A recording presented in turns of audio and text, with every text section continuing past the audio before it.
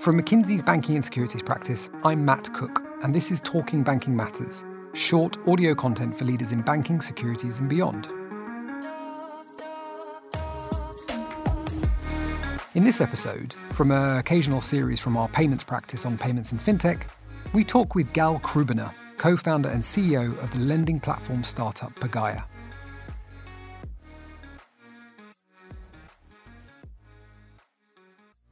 It's not surprising that we should see a change in how loans are made, with the rapid increase in available data, easy-to-use APIs, cloud-based computing power and AI capabilities. A number of companies have emerged to target the space, including buy now, pay later players, peer-to-peer and direct lenders, and lending marketplaces. Pagaya is a 6-year-old Israeli fintech that's taken a different approach. It's a B2B2C player that operates at the nexus of two sets of customers. On the one hand, banks and other lenders use its AI-based technology to originate lending products to their customers. On the other, institutional investors deploy capital to acquire loans that originators aren't able or willing to fund themselves, in effect benefiting lenders, investors, and consumers. Since we spoke with Gal in September, Pagaya, like much of the fintech world, has faced headwinds, and its valuation in the public markets has dropped significantly from earlier this year. But as you'll hear through the session, though, Gal remains an optimist and takes a long-term view to shareholder value creation at Pagaya. Gal was just 26 when he started the company with two others. He was already a serial entrepreneur who had also worked in investment banking. We talked with him about why he and his colleagues started Pagaya, why they chose the model they did, and how he views the ongoing turbulence in the market and the company's stock. But first, here's Gal describing what Pagaya does. I founded Pagaya 6 years ago, together with two other co-founders, Avital Pardo, that is coming from the hardcore data science of Israel, Tel Aviv, and Yav Yulzari, who is coming from the core heart ability of capital raising. And as we thought about the vision and the way Pagaya started was really as purely as such of connecting in between technology capabilities and specifically AI and research to assess risk with financial capabilities of helping institutional clients to manage money. The very obvious places where the combination of the two has led us to was no different than the consumer credit.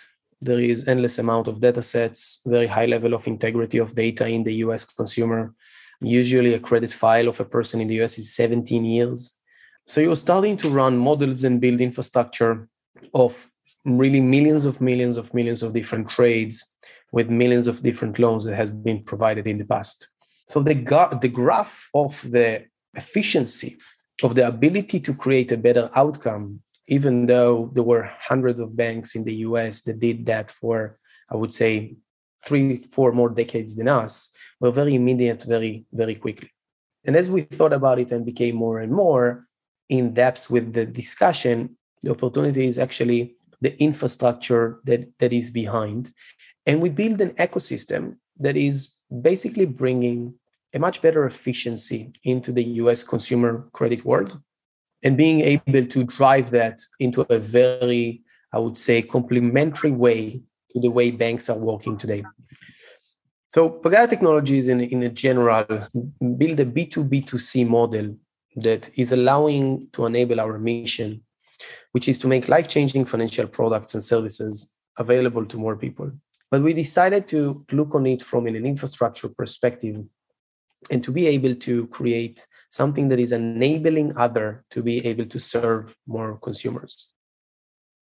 Pagaya's model provides lenders an underwriting capability to help them risk assess and price their loans. Second, for those loans that fall outside these lenders' credit box, the model created a new institutional funding capability to hold those loans, the theory being that fewer customers are turned away. Here's Gal to explain it further. The lenders can be fintechs, can be banks, can be different financial institutions that are providing credit. Now, the interesting part in that process is still as of today, these type of organizations doesn't know to underwrite all the flow that are coming in their way. Part of it are constraints by cost of capital. So you can think of the banks that are not that very effective in doing so below the 640 FICO or the subprime. Some others is because of lack of technology. And what we thought is, if we will combine two very strong capabilities, which is the AI ability to connect to these guys and to assess, and in the same time, to be able to match that with a liquidity that is less dependent on the actual weight cost of the different type of regulations and banks, we will be able to provide a very meaningful lift for the amount of bookings that the partners can do from the flow that is coming through their door. Now, that has actually two outcomes from that. The one is it's creating a unique asset flow. So creation of consumer credit, auto loans, and others.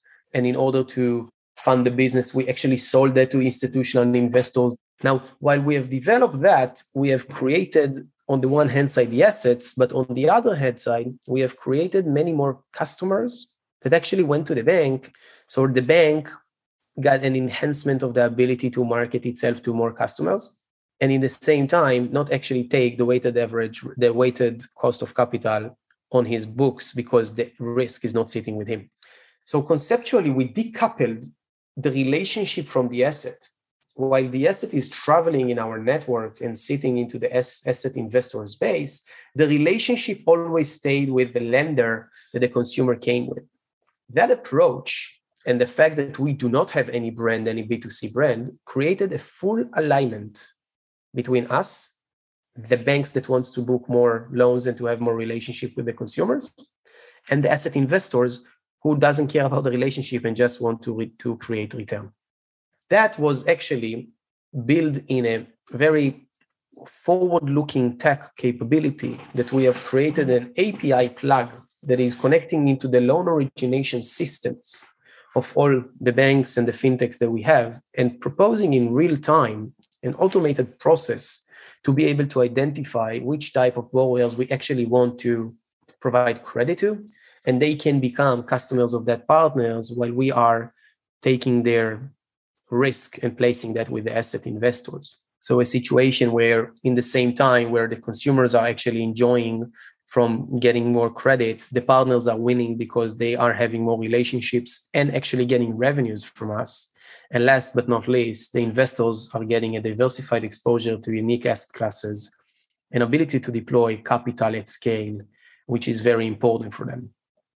Because we were focusing only on the underwriting and the capital, we have managed to free a lot of resources rather than to do marketing and or servicing. And that has actually allowed us to travel in between markets. It's starting to look like Pagaya is looking to position itself as a network rather than simply a service provider.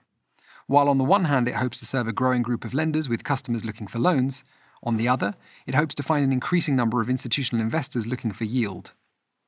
Because we're sitting in the back end of the ecosystem and connecting to many lenders, we're actually experiencing a unique situation when the market is opening up or closing very much like today. What is happening there, the banks are becoming even more conservative. So the flow and the need for Pagaya is becoming bigger and bigger. So that type of changes are things that are stabilizing our ability to operate over cycles as much as possible in a very, very rapid changing world. Pagaya's model raises an interesting question of risk sharing. With multiple parties involved, there is a potential misalignment of incentives that can arise between the entity pricing or servicing a loan and the entity holding the credit risk on that loan. In Pagaya's case, it has a set of investors on the one hand who are the risk takers and an originating bank on the other, servicing the loan, including collections, with Pagaya in the middle of each transaction. We asked Gal to talk about how he balances the interests of investors, the banks and servicers, and the end consumer. All pricing is set up by us. So the full set pricing, maturity, credit box, AI. The way it works is the bank is adopting our AI model and pricing as a recommendation. And then we'll not go deeper into the stuff, but like creating a situation where they are the origination based on our recommendation. And these things are being updated every quarter also. We brought Harish, which was he's our chief risk officer. He came from Bank of America. He was the head of risk modeling in the consumer bank, and he built a full MRM process that is standing with the AAA kind of like standards that the banks requires to have.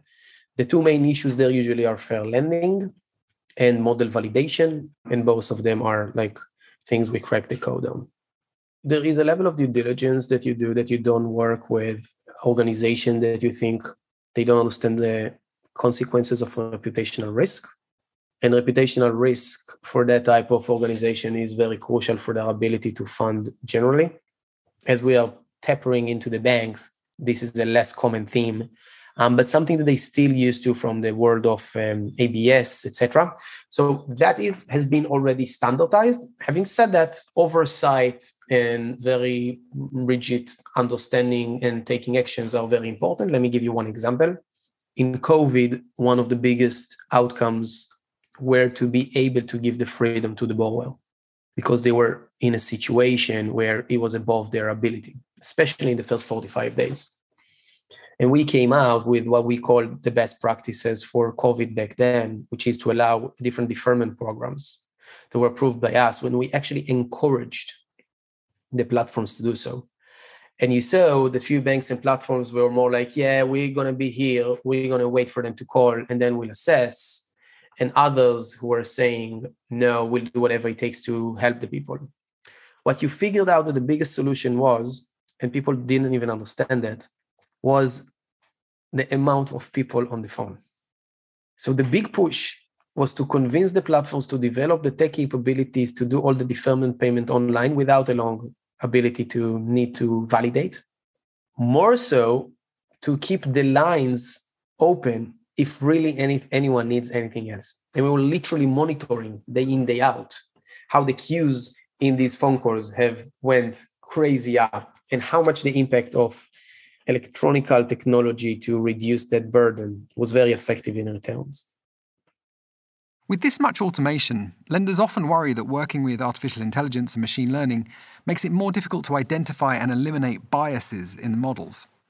We asked Gal to talk about how Pagaya addresses this issue so that the banks it works with comply with regulatory requirements like the FDIC's fair lending laws and the Consumer Financial Protection Bureau rules.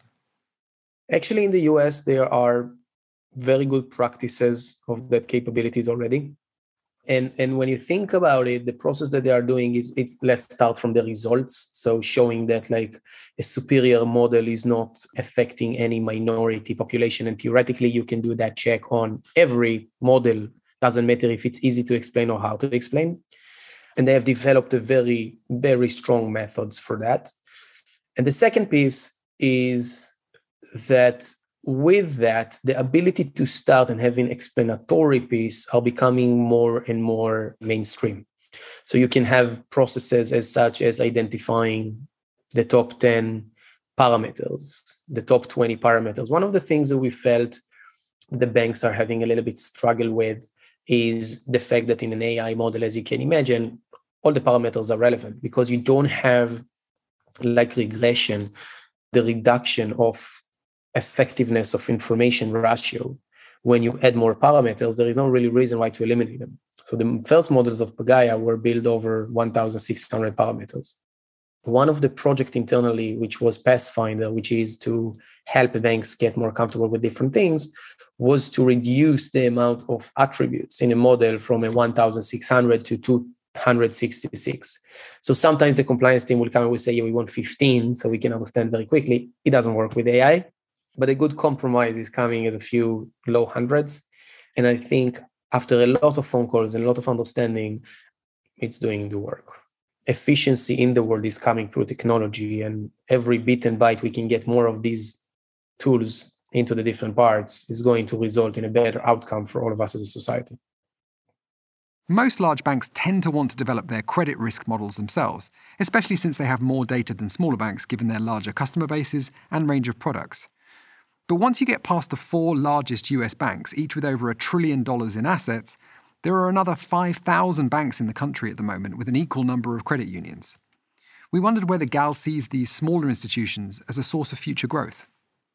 So there are two sides for that, right? There is the funding and the sourcing. From a sourcing perspective, the answer is no. I think from a sourcing perspective, the small banks in the US are in a tough spot, even a little bit tougher than they think. As we move to the world of technology, scale is even 10 times more important. And the disadvantage is continuing to happen over and over. Not to say that there is not a good mid-sized banks with a specialization that will be very strong, but for the long tail, I'm not sure if there is a lot from a sourcing perspective. On the other side, on the pure bank funding model, definitely. So I think that's actually an advantage for them. Because if back in the days, you could only have, as I said, the big infrastructure or not, and then few of the big ones just capture the full market to themselves. Today, through players like us, they can have very simple access to assets to be able to generate the revenues and the returns. Now, there is a question of how much that actual model will allow you to overcome steps and to become a major player rather than just a service provider to keep the need of asset flow to come into the doors.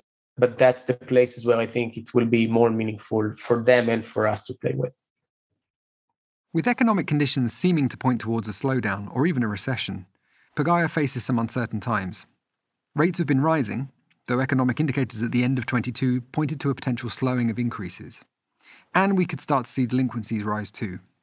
According to one analysis, while consumers still have $1.3 trillion in excess household savings left from the government COVID support programs, those balances are already winding down.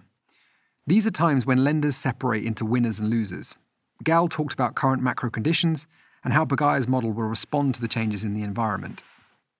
Generally speaking, I think that in these days, it's becoming more about relative value. So it's a little bit hard to explain, but the world today of consumer credit in the US is usually coming with a lot of competition. Just to put things in perspective, usually a borrower has between 5 to 7 offers. So the ability or the thinking that a lender is only as good as how much A is aggressive or not in different days is not that simple. You have 2 options.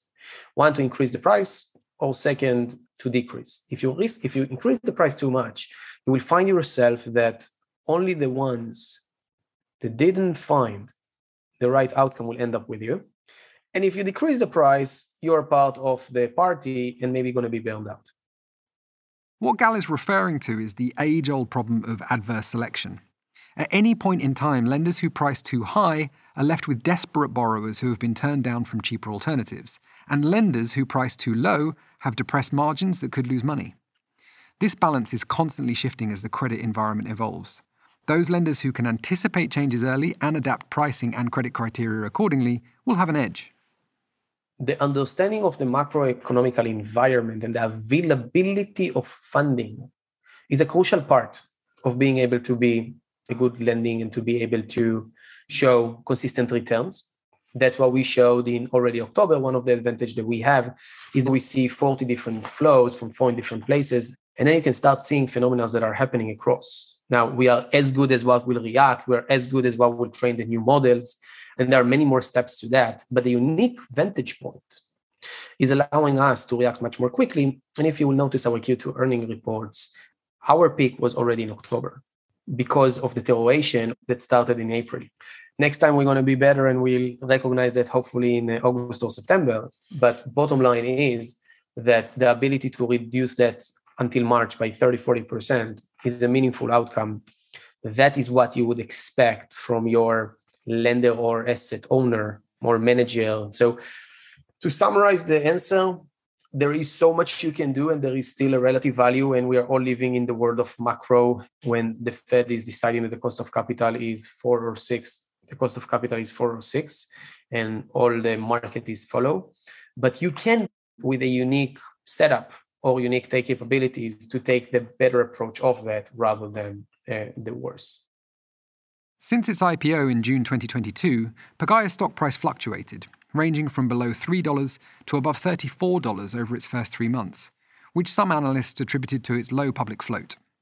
In late September, a secondary offering of 46 million shares and a lock-up expiration for early stakeholders seemed to trigger additional concerns that sellers would be flooding the market. At the time of our conversation, Pagaya's stock had hit $2.20. Let's clear the easy answers and the facts. Lockup came up 2 days ago. Most of the investors are early days. In that environment, it's hard to build a book of buyers. It takes time for people to see and to learn and to be able to pull the trigger. So that's something we think will evolve into a solution in the next few months, quarters. Let me tell you the most shocking thing for me was that I think explaining the most what is happening in the world of investment. We all grew up on the belief that there are 2 types of investors, right? What are the types? Long-term and short-term. Happens to be that a force like a Fed is coming into impact, which let's call it a year of impact. Let's call it 2 quarters on the short side, 2 years on the long side, more or less. That's it. There are not any more long or short investors. There are only short investors, short term. So if you look on, it doesn't matter which company, and you're a kid, and the bankers told to the kid that like you will see in the book, the whole terms holding and the short terms are running. Guess what are you finding? No one is able to keep positions because some way up, there was a dial, and then even a long-term investors are having hard time following that type of precision. When you are in an environment where the long-term players cannot be long-term players anymore, it takes time to readjust, reprice, and regroup.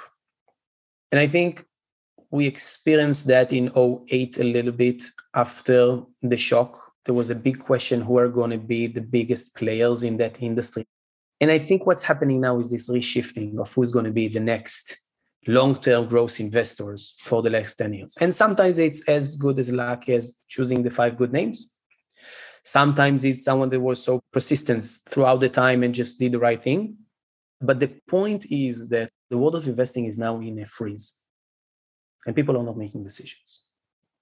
And that's why we're seeing valuations and discussions are happening over that. And as soon as the Fed is going to mark that, will mark the end, it's going to push everyone to do the work and to decide which position they want to take. Today, no one is taking positions. Gal was referring, of course, to the current investor focus on earnings versus the promise of long-term growth.